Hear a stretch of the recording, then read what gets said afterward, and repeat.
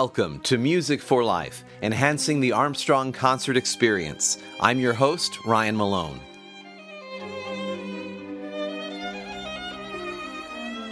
In today's episode, we will play the first half of a concert presented in Armstrong Auditorium on March 16, 2022.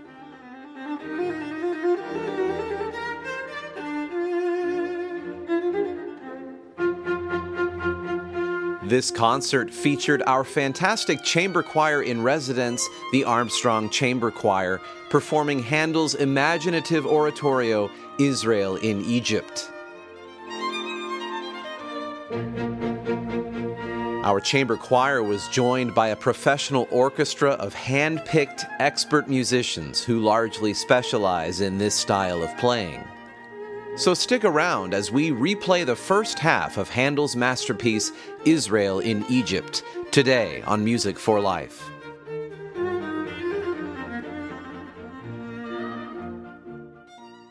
One of the highlights of our concert season spanning the fall of 2021 to the spring of 2022 was more of an in-house production where our very own Armstrong Chamber Choir performed George Frideric Handel's oratorio Israel in Egypt on March 16, 2022. Over the next 2 episodes, we'll play that concert for you, and in this episode, I'll review a little of what we discussed in the episode that preceded this concert, where I discussed some of the history and overview of this work. As mentioned, this work is an oratorio where the singers, mostly a chorus, sing a story to the audience, much like an opera, but without the acting, staging, and scenery. This particular oratorio premiered in 1739, just a few years before Handel's more famous oratorio Messiah. This oratorio, though, heavily explores the idea of text painting or word painting, as we will hear especially in Part 1. That's where the music is written to sound like the lyrics being sung. For instance, a line about flies or locusts would have music that evokes images of those insects. A lyric about frogs, hailstones, or smiting would all be handled similarly. We were pleased to offer this on our series with our fantastic 33-voice chamber choir, as well as a hand-picked orchestra of 23 musicians, many of whom specialize in Baroque playing. Even though we used our more modern tuning system, at least in terms of the A that the orchestra tunes to, we went to some length to incorporate Baroque performance practices, including string players using Baroque bows, which are shaped slightly differently than our modern ones. Some string players even used gut strings rather than steel, which was more common to the Baroque period and the sound that people would have heard back then. 4 of our orchestra members were students or alum of our very own Herbert W. Armstrong College. We had alum Mariana Bala on the trombone, senior Seth Malone on the principal cello, so he played in every movement, freshman Ezekiel Malone in the violin 2 section, and freshman Ellie Hilliker on the organ. We also had 2 sophomore flutists join us on one number where Handel called for 2 flutes, Leah Hyde and Jenna Natanawan. Our string section was led by concertmaster and Baroque aficionado Benjamin Shute.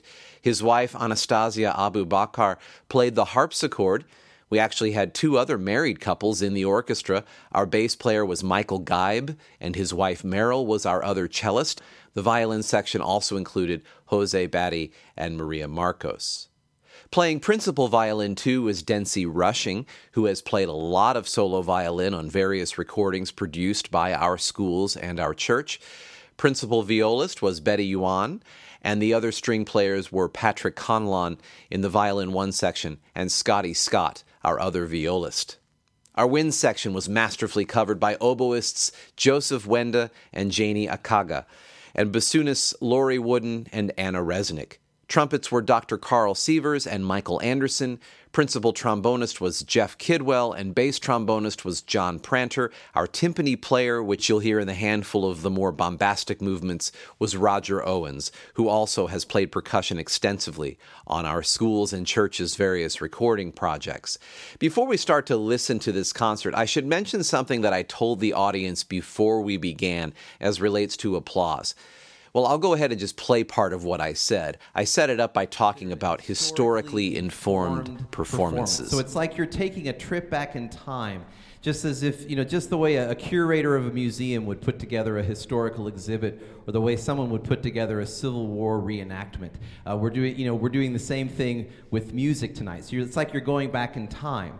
And of course, we never see those exhibits in the museum or those reenactments of history exactly the way they were seen, because we see them with our 21st century eyes. And the same thing with the music we hear with our 21st century ears. But in the spirit of historically informed performance, I just wanted to let you know that the audience played a very integral part in these performances back in the day. This was back before they could go home and download the music and Google the lyrics. And so you hear Handel repeats the lyrics over and over plenty so you get it. But also, people, the only way they could give feedback, they couldn't go, review on TripAdvisor. They did it through applause. And I think over the course of time, we decided that it wasn't appropriate to applaud until the very end of something. But in the spirit of historical reenactment, you can applaud anytime you want. You can applaud after movement, any movement you want. Also historically important was, if people wanted to hear it again, they probably wouldn't, except in this room. So if you like a movement a lot, and you want to hear it again, and you won't stop applauding, we'll do that movement again, okay? So the point is, you are part of this historical reenactment. You're part of this experience where certainly, when the exciting conclusion of a movement moves you, go ahead and applaud. There's nothing incorrect about that. It's actually very historically accurate. So thank you very much for being here. The audience did have 2 movements encored over the course of the night, but for sake of time in this replay, I won't play those redos. Handel's Israel in Egypt begins, as most oratorios do, with an overture, an instrumental-only work to set the tone for the experience. Though Handel revised the work after its 1739 premiere, omitting the first section to get right into the section covering the plagues on Egypt, the performance practice is to maintain the first section's overture that he had originally put in this work. Granted, that overture was recycled from another composition, a funeral anthem for Queen Caroline, and in this case, it is meant to depict a lamentation on the death of Joseph.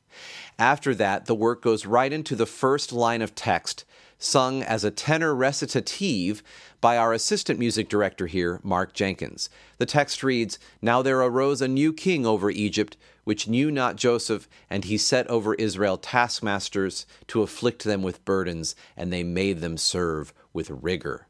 This leads into a short alto solo sung by Jessica Brandon, uttering this line, "And the children of Israel sighed by reason of the bondage." The chorus will repeat that line of text, adding, "And their cry came unto God. They oppressed them with burdens and made them serve with rigor, and their cry came up unto God." The scriptural basis for this opening movement is Exodus 1, verses 8, 11, and 13, and Exodus 2, verse 23. After that, Mr. Jenkins sings another tenor recitative, saying, "Then sent he Moses his servant, and Aaron whom he had chosen. These showed his signs among them, and wonders in the land of Ham. He turned their waters into blood." That text is from Psalm 105, verses 26, 27, and 29. Then the chorus responds with an unsettling fugue that covers text found in Exodus 7, verse 18, and Psalm 105, 29. They loathed to drink of the river. He turned their waters into blood. After that, we'll move into the next movement, an alto aria sung by an alum of the music program here, Kalila Brooks. She'll sing text from Psalm 105:30 and Exodus 9, verses 9 and 10. Their land brought forth frogs, yea, even in their king's chambers. He gave their cattle over to the pestilence. Blotches and blains broke forth on man and beast. This is followed by a chorus taken from Psalm 105, verses 31, 34, and 35. He spake the word, and there came all manner of flies and lice in all quarters. He spake, and the locusts came without number, and devoured the fruits of the ground. Then a chorus that declares, He gave them hailstones for rain. Fire mingled with the hail ran along upon the ground, which is text from Psalm 105, verse 32, and Exodus 9, verses 23 and 24. So let's hear these opening movements without interruption from Handel's Israel in Egypt.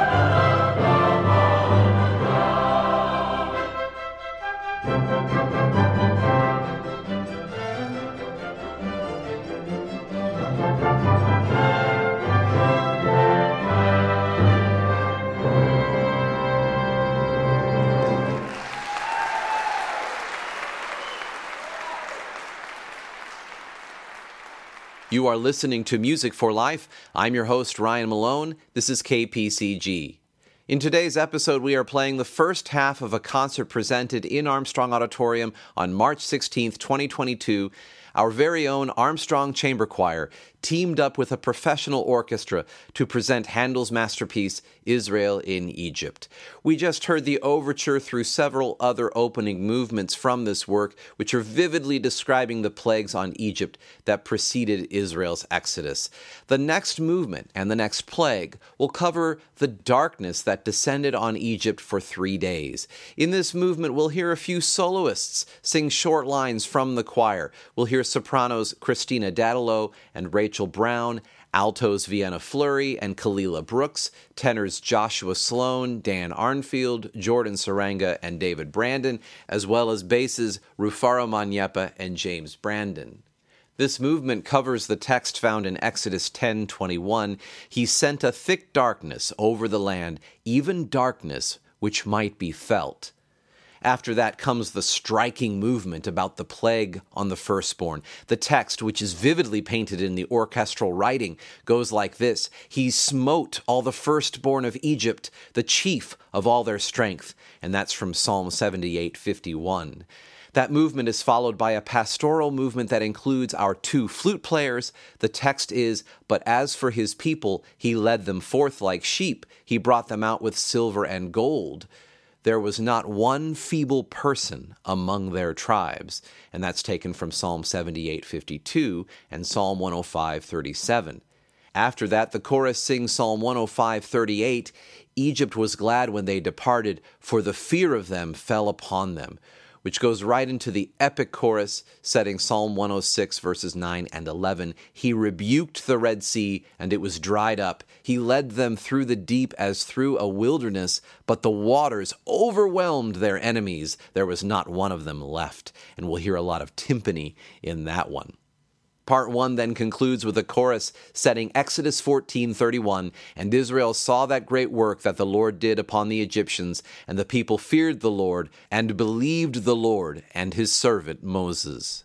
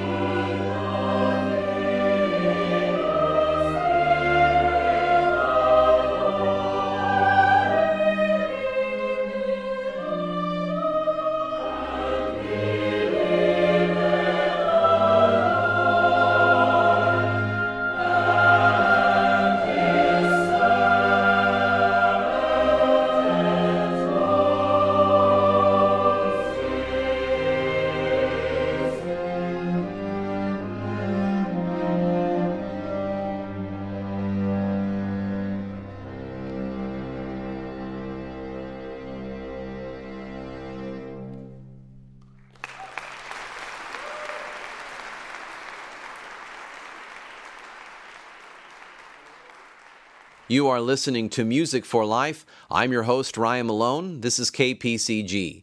In today's episode, we have played the first half of a concert presented in Armstrong Auditorium on March 16th, 2022. Our very own Armstrong Chamber Choir teamed up with professional instrumentalists to present Handel's imaginative oratorio, Israel in Egypt. We just heard the final movements of part one of this oratorio, from the plague of darkness all the way through to the point where the Israelites passed through a parted Red Sea, and the first half ends in a slightly subdued manner with them singing how Israel believed the Lord and his servant Moses after all those miracles. Since the second half of the oratorio is longer than the first, I'll put one movement from part two in this episode, and this will be a lively way to end today's episode. This is the opening chorus of part two. Part two is where Handel sets every word of the Song of Moses, sometimes called the Song of the Red Sea, what Israel sang on the shores of the Red Sea after they crossed it and after the Egyptians were defeated in the midst of the sea. This celebratory work is recorded in the first 21 verses of Exodus 15. The movement that opens part two, this majestic and triumphant movement, sets the words of Exodus 15:1, which reads, "Moses and the children of Israel sang this song unto the Lord, and spake, saying, I will sing unto the Lord, for he has triumphed gloriously. The horse and his rider has he thrown into the sea."